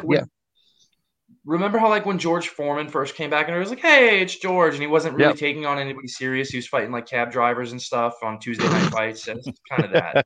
But we don't man, get to the meat and potatoes to come back later. like people had either completely forgotten who Bob Backlund was. They really didn't build up his background as a former, Mr. Howdy Doody, the former world champion. They didn't do a good job of selling who this guy was. He came out there in like a small pair of trunks and his mini little ankle boots, and just like to the applause of nobody. And he basically got paintbrushed by Ramon and just job to the stars. Okay, so even though I'm from New York and I grew up watching 80s WWF, I was not aware of Bob Backlund. My earliest memory of the WWF is Hulk Hogan beating the Iron Sheik, because they showed it at the end of every broadcast, in the cradle. Okay. The only thing that I remember from Bob Backlund is the footage over and over and over again of Arnold Skaaland throwing in the towel. All right, so I know nothing of Bob Backlund, but I have now grown up since the age of 6 or 7 with these hulking, steroided out, jacked up dudes, and in walks Opie, and I can't take him. And I'm being told on the broadcast, this is a former heavyweight champion. This is like if one of the Young Bucks walked in. Yep. Into modern day professional wrestling, and you're like, who is this small child that's supposed to be wrestling these big dudes, and why is he winning? Oh, well, he painful. wasn't doing a lot of winning, to be fair, at this point. No, he wasn't, but but for the next year, this is why I quit watching wrestling. Do you know why I quit watching wrestling? Because of fucking Bob Backlund. That's why. Well, then you missed out on the greatest heel run of all time. Because between him and Jerry Lawler, they ruined wrestling for me. Will you stop? Jerry Lawler's a legend. Damn it. I can't wait to talk about 94 and 95. I'm going to stand up on this podcast, pull my pants out, and piss on the computer screen. That is what I piss on you. Of Bob Backlund and Jerry the King Lawler in this time period. I will give you Lawler. I will not give you heel Bob Backlund. He was brilliant and well built. When they made him crazy Bob Backlund, I'm kind of with you. But yeah, at this point, against Razor Ramon, no, this sucked balls. Oh. Yeah, not good. Do you know that on a house show in St. John's, Newfoundland, the British Bulldog was supposed to show up, but of course, we talked about earlier why he didn't, and guess who his replacement was? Canadian to the applause of nobody. Canadian hero Bob Backlund.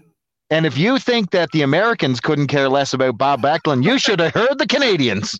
They didn't give a shit. Oh, God, what is with you and the unwinnable fights, Chris Bailey? The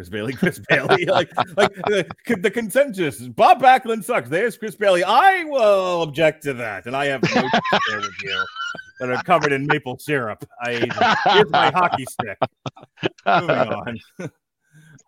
Let's talk about a match that matters, kinda.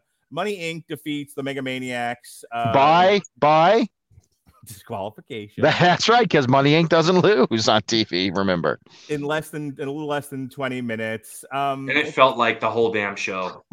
It did. This was garbage. Yeah, this is not good. I have sung Beefcake's praises from earlier WrestleManias. I think by this point, between the accident and just, they can get away with so little to get so much reward. Like, no one's putting in any effort in this match. It's so bad, Chris. Yeah, oh my God, this is a train wreck, and this is the debut, like the official debut of ultra thin Hulk Hogan. This is Thunder in Paradise Hulk Hogan. This is almost Hogan out the door going to WCW. This is terrible. He's got the black eye. He's got potato face Beefcake going on here. Jimmy Hart. The fans are oblivious to it. They really don't care about Hulk Hogan at this point, despite his, big emotional return on Monday Night Raw just a few weeks earlier. You know what I mean? This was actually shoot with Vince where, well, I'm really excited about where Hulkamania is going, brother. Yeah, going right out the door. That's where they were going. We're excited where it's going, right to TNT. Yep. And guess what? Hogan doesn't, Hogan's got a pose, and that's why that's the lesson in this pay-per-view overall. But we'll get there in a few minutes. But yeah, hang on. Before you say anything, because I forgot to do this when we stopped talking about WrestleMania 8. Hey, one of our great sponsors on the show is Grammarly. Grammarly's AI-powered products help people communicate more effectively. Grammarly helps you write mistake-free on Facebook, Gmail, LinkedIn, Twitter, and nearly anywhere else you write on the web. Grammarly corrects hundreds of grammar, punctuation, spelling mistakes while also catching contextual errors, improving your vocabulary, and suggesting style improvements. To download Grammarly today, go to getgrammarly.com/W2M Network. Again, that's getgrammarly.com/W2M Network to download Grammarly for free. Go ahead, Pat. So Hogan's thinned out at this point significantly, and he starts wearing the yellow sweatbands as opposed to the white wrist tape. Oh, it looks terrible. There was always something about that besides that. I'm like, why does he look so different to me? And I couldn't figure out for years till like after the fact. He stopped dyeing his eyebrows blonde and let them just be naturally brown. And I was like, so bad. Like, yeah, he like that. It's such a stupid little thing to like not notice or notice. He looks more old in this particular year than at any point that he was in the NWO. Yeah, correct. It's so like. I remember the night that I think after Jesse Ventura won the governorship of Minnesota, and the next night he came out in the red, white, and blue feather boa. That might be my favorite Hogan moment from his entire WCW run. Like, Ventura is really a governor, like a real governor of an actual state. Fuck that. And it's like, look at me. I can be president. Yeah. Like, Hogan can't let anyone have a moment. Nobody. You tell me. Follow the money. All right. Speaking of the money, Lex Luger defeats Mr. Perfect in 11 minutes. These guys did not mesh well. I have a note. Okay, please give us your note. Ready? This was the first on-screen nudity you've ever seen on pay-per-view, because those ladies that were holding the Lex Luger mirrors in this one, they were completely naked. Let's be fair. That thong was ridiculous. I'm telling you, if I gave you a copy of my WrestleMania 9 VHS tape, there's a point in the tape that is almost snared and broken. And it's on the Lex Luger match. And listen, multiple socks were lost from my drawer over the course of time on this one. I'm just telling you. He's never watched it with pants on. That's what never. This is that one pay-per-view match that I was like, oh yeah, bring the ladies. Look, I know that Mr. Perfect is one of like Pat's favorite wrestlers. And what's weird is like Lex Luger gets such a big push in WCW. He's part of the Horsemen. He's part of the main event scene. Yep. Like, Luger is okay, but I don't know how you get a decent match out of Lex Luger. Like, what you have to do that really makes him look good. Like, I remember him and Hogan, I think, for the title in WCW post NWO, which wasn't bad, but I feel like that's kind of the solution, is let Lex Luger do a bunch of power moves, and kind of, bump for him that way, and it's passable. Here you have Mr. Perfect, who can't seemingly do anything with Lex Luger. This match sucks so bad, Pat. It is awful. It is maybe my least favorite Kurt Hennig match of all time. Oh, terrible. Again, Luger's just very stiff and robotic and not able to cut a pace of any kind, especially at this point, because he's so gassed up from being ready for bodybuilding training that he also doesn't have any wind to him whatsoever. And, Hennig is coming back off of a long layoff, but he's in ring shape at this point. Like, he's still able to do certain things. Like, he can come off the top with a drop kick. He can do a couple things here and there. But Lex has never been the most coordinated athlete. To say the least. Yeah, and between his real like big size at this point, because Lex is about as big here as he was in 1986 with a little bit better framing conditioning, but size-wise he's massive, and he's not in ring shape because he hasn't wrestled all that much to this point. It was a bad idea. It's not a bad idea in theory, because Hennig should realistically be a guy who can get the best match out of Lex possible at this point. Him and Brett are kind of like your go-tos for that. But Lex is just so not with it, and Hennig at a certain point you can see just doesn't give a shit because he knows this is not good, and just reverts back to doing what he liked to do, where he would just pull off one of Lex's tassels from his outfit just to mess with him. The main event, and only part of the main event, is the only thing anyone remembers. Brett versus Yoko is not that bad. Brett's trying with Yoko. I mean, it's like if you don't like the way Yoko wrestles, you're not going to like this match, because this is very much revolving around what you can do with a 500-pound dude. You're about to skip over the most, the biggest wrestling match of all time with the Undertaker and Gonzalez. My God, the wrestling classic. Good Lord, man. I think I was trying to. I will not let you. So years later, the Undertaker is going to do a very pissy promo with Vince McMahon in the ring, and he's going to yell at the camera, and he says, "I was your dragon slayer." Giant Gonzalez was that dragon. Oh my God. Giant Gonzalez. Do you understand that Giant Gonzalez was It was all me, James. It's always been me, the author of all your pain. And in this scenario, James Bond is the Undertaker. I apologize for calling Lex Luger uncoordinated. Brilliant. It was the solution to the Hogan issue from back in the day. They were just applying it to the Undertaker with all the wrong people. It was, let's just build up a monster factory for this guy to go through, and it didn't work. They didn't have the right monsters. They don't have good qualified monsters from Mid-South they can draw from. And they also had, instead of babyface Andre, the Undertaker. Yes. Yeah. So yeah, I mean, really, Chris, do you want to spend the next 20 minutes discussing the various detailed points of the Undertaker versus Giant? No, this is famous for the ether soaked rag. So this match ends in a disqualification when they try to snuff out the rag.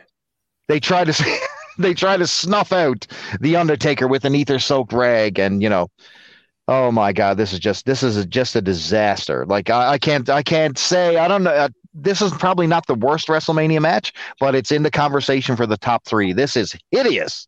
7 minutes and 33 seconds. We ain't getting back. Yeah, this is pretty awful. All right, now Yoko versus Brett. It's not my favorite match. It's also not my least favorite match ever. I've seen worse. The preceding match being one of them. But if you're just talking main event matches in WrestleMania, I honestly don't think Yoko versus Brett's the worst one. I think Brett's working hard to put over Yoko in this one, and Yokozuna wins. Here's my problem with this whole match, Pat. If the idea was by the end of this thing we want to put the title back on Hogan, and so let me set this up properly. Bruce Pritchard says the reason why Hogan walks out of WrestleMania 9 with the title is because they want it on him for the European tour, which I can believe because they go to Europe after WrestleMania almost every year. Right. And then how many dates does Hogan work on that tour again? I don't remember. None. Oh, really? 0. None. That was a detail I had missed. Okay. They replaced Hogan with Hacksaw through that tour because Hogan doesn't work any of the dates on the European tour. They had to have planned for him too, and then he just didn't go. There's other, because that's the only way this entire ending makes sense. He's about to drop the fucking title to Yokozuna in June. I'm not feeling it, brother. I've also heard that part of it is because now pay-per-view had changed this year, because now what they did was they offered replays of an event that they didn't normally offer on Tuesday nights. Mm-hmm. So the thought process for cheaper. They have Monday Night Raw. What they can do is hype up this crazy surprise ending you'll never have heard of on WrestleMania happening. And, there was no internet at the time, so you couldn't just jump on and find out what happened. They wanted to do something really big to build it up where you had to buy it. And now you're getting 2 nights of buy rates instead of 1. And what you can do is entice people with, what's this crazy ending we don't know about? Because Raw had been taped in advance, so you're not seeing the WrestleMania fallout from it on this week's show. And here we are. Bob's your uncle, and yeah. Okay, so you're contending that the reason why they did this shit ass ending was not because Hogan was at least planned to go on the European tour with the belt. It was so they would have a reason for people to buy the pay-per-view a second time. Oh, I think that's only a small part of it, mind you. I think the entire part was Hogan pitching himself like, hey, we can make this Hulkamania run work again, brother. And Vince just being like, you know what? We probably can. Let's do it. And then he was like, okay, well, now that you have the belt, here's your Germany, here's your European tour schedule. And Hogan goes, that doesn't work for me, brother. That's God damn it, that doesn't work for me, brother. I want that on a t-shirt, a Hulk Hogan t-shirt with that written on it. That's great. At which point Vince's pants just drop down along with his jaw and he falls over and Bruce Pritchard has to carry him out the door. Hogan must pose is the story here. Hogan must pose. Let me ask you, is there any other way to do the main event of WrestleMania 9 where Hogan leaves with the belt without having to go through the wild woolly path of Bret Hart losing to Yokozuna? Like it with that's ultimately, and this is what I'm going to end with, that's ultimately the problem with this entire WrestleMania and really this entire 2-year run. It's a pattern of let's build somebody up, and right before they would have made the most impact, they're going to leave or they're going to get fired. Right. Correct. Let's build somebody up and never show you that we built them up. And the people who are going to stay, let's never give them that shining moment in the sun. Yeah, that's what I'm saying. So, like, But that's what we're seeing right now. That's happening today. They'll keep bringing back the Cenas and your Undertakers and your big stars and your Lesnars, and all year you've got like Drew McIntyre, busting his guts in the middle of the ring. And I can't stand Drew McIntyre. I'm not defending him at all. But at least that's on television. Fair enough. It's not happening in a basement underneath a Chinese food restaurant behind the leopard. The way they took poor Bret Hart. So anyway, I'm just like, I don't want to spend too long on this, but just do you have a thought, Pat, with everything that happens up until including the 1993 Royal Rumble? Who do you instead put the belt on to face Hogan in the main event of WrestleMania 9?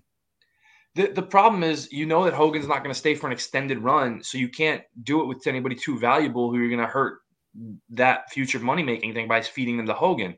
If you're done with Yoko's legs get cut out from him immediately, and he never has any momentum as a top heel, and he's going to be their top heel for the next 2 years before his weight really balloons out of control. But you can't do it with Yoko. It doesn't make sense to do it in the way they. Anyway, I'm going to pitch an idea. Why can't? Let's do an alternate reality where instead Perfect wins the Royal Rumble, and we put the title on Hogan, and then Hogan just beats Perfect at WrestleMania. I don't know if you saw their house show receipts together 3 years prior to this when they were. Does it matter when the whole company can't make money at this point? Apparently it does, but it doesn't work for me, brother. Yeah, although any idea where Mr. Perfect gets a WWF title run that he never got in reality, I'm all for. But again, you've decided that Bret's probably going to be your go-to babyface in the way you've been booking. Mm-hmm. You're deciding that Yoko is going to be this monster heel for you guys for the next 2 years, with the potential of maybe Luger as the other heel if Yoko doesn't work out. But Lex is nowhere near ready for any kind of significant spot at this point based on his conditioning and everything like that. Right. You could have potentially done Hogan and Luger. It would have sucked, but it would have sold tickets probably because it would have. Mm-hmm. Where Luger was always considered the NWA's Hogan, where Sting was their warrior. God, could you imagine he makes his debut in the Rumble, and wins? What buzz that would have created? That was actually the plan they wanted for a guy named Scott Steiner. Mm-hmm. At that same point in time. They wanted Scotty to debut in the Royal Rumble and win the Royal Rumble and go on to challenge for the world title and make him a top guy. Ultimately didn't happen for whatever reason, but they had that idea. And if you shift that onto Luger, I think the work stinks and it's terrible, but I think you will be able to cash in a little bit better short term. Sure. Hogan versus Luger on the poster looks awesome. Then, have you seen the poster I posted for this thing? Like the poster for WrestleMania 9, not like the VHS ones, but the ones I try to capture the ones that were contemporaneous with the event itself. It's a picture of Bret Hart and Caesar's Palace. He's wrestling Caesar's Palace. That's and boy, do pictures of Bret Hart not sell tickets. I'm just saying. No. All right. So that's our conclusion of our Mania of WrestleMania 8 and 9. Quite frankly, some of the worst WrestleManias in the 20-year history that we're looking through. Stop. 11 is in that group too. So 13, it's 13. Revisit 13. You'll be thanking for 8 and 9. I love 13. 13 gets Bret Austin. Come on. Yeah, 13. One match. Come on. Oh, fuck we just talked about 2 shows with 1 match. 13. Shut your mouth, Uncle Fuckers. The Undertaker Sid's not that bad. And this also gets my favorite WrestleMania moment of that era, which is poor Ahmed Johnson in the Legion of Doom walking in with the shoulder killing and the kitchen sink. And murdering people. It's awesome. We'll talk about that in a few podcasts. All right. So that is that. The next one, we're just going to focus on our next show. We're just going to focus on WrestleMania 10. Because again, a lot happens, but we also have to talk about the actual steroid trial and how that affected things. And we can talk about Jenny Garth. So yes, please. I actually have the list up here. The schedule goes like this. 10 will be November 18th. 11, 12, and 13. We're actually start doing these 3 at a time now because so little happens in the intervening years, but it just made more sense to pair them up this way. So December 15th, we'll look at 11, 12, and 13. January 26th, we'll look at 14, 15, 16. And I think we'll actually be joined by a 4th person, Stuart, formerly of 401 Mania, or our Scottish friend, has said that he wants to join us for that show. WrestleMania 17 gets its own show because it's basically we have to talk about the Monday Night War, the NWO. There's so much that happens that we have to just talk about 17 by itself. That's February 23rd.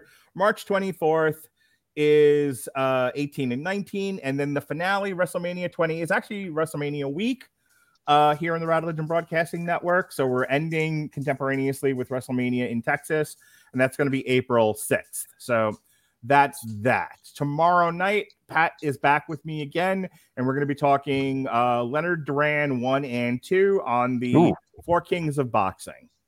Loves it. As far as what else we got going on last night, we recorded our Halloween Kills review. That's Jason, Ben Cologne, myself, and Robert Winfrey. Tonight is our review of Ice 9 Kills, the Silver Screen 2. Welcome to Horrorwood. We've re-aired our reviews of the Peanuts movie and the Evil Dead trilogy. And myself and David Wright also did an on trial for Dune in 1984. My apologies. My apologies. I'm glad it was you and not me again, even though I'm a Dune fan. This weekend, we've got re-airs of our Cradle of Filth, Hammer of the Witches review, and Dream Theater self-titled. Those are coinciding with new albums from both of those bands. And then this weekend coming up starts our march towards the new Paranormal Activity movie that's day and date on Paramount Plus. We'll be re-airing our 2-part retrospective of the first 4 Paranormal Activity movies. And get this, Chris, you didn't know me back then, but myself and Robert Winfrey actually did a split review where I reviewed Gem and the Holograms and he reviewed Paranormal Activity, The Ghost Dimension. What a show that was. Oh, I bet. Listen, Gem and the Holograms is a very special movie, Mark Radlich. I took my daughter to that one. She had a gas of a good time. It was truly, truly, truly outrageous. It really was. Was it really? Was it really? So here's what I'm going to say. I'm going to say this. That movie redeemed itself in the after credit scenes. Sure.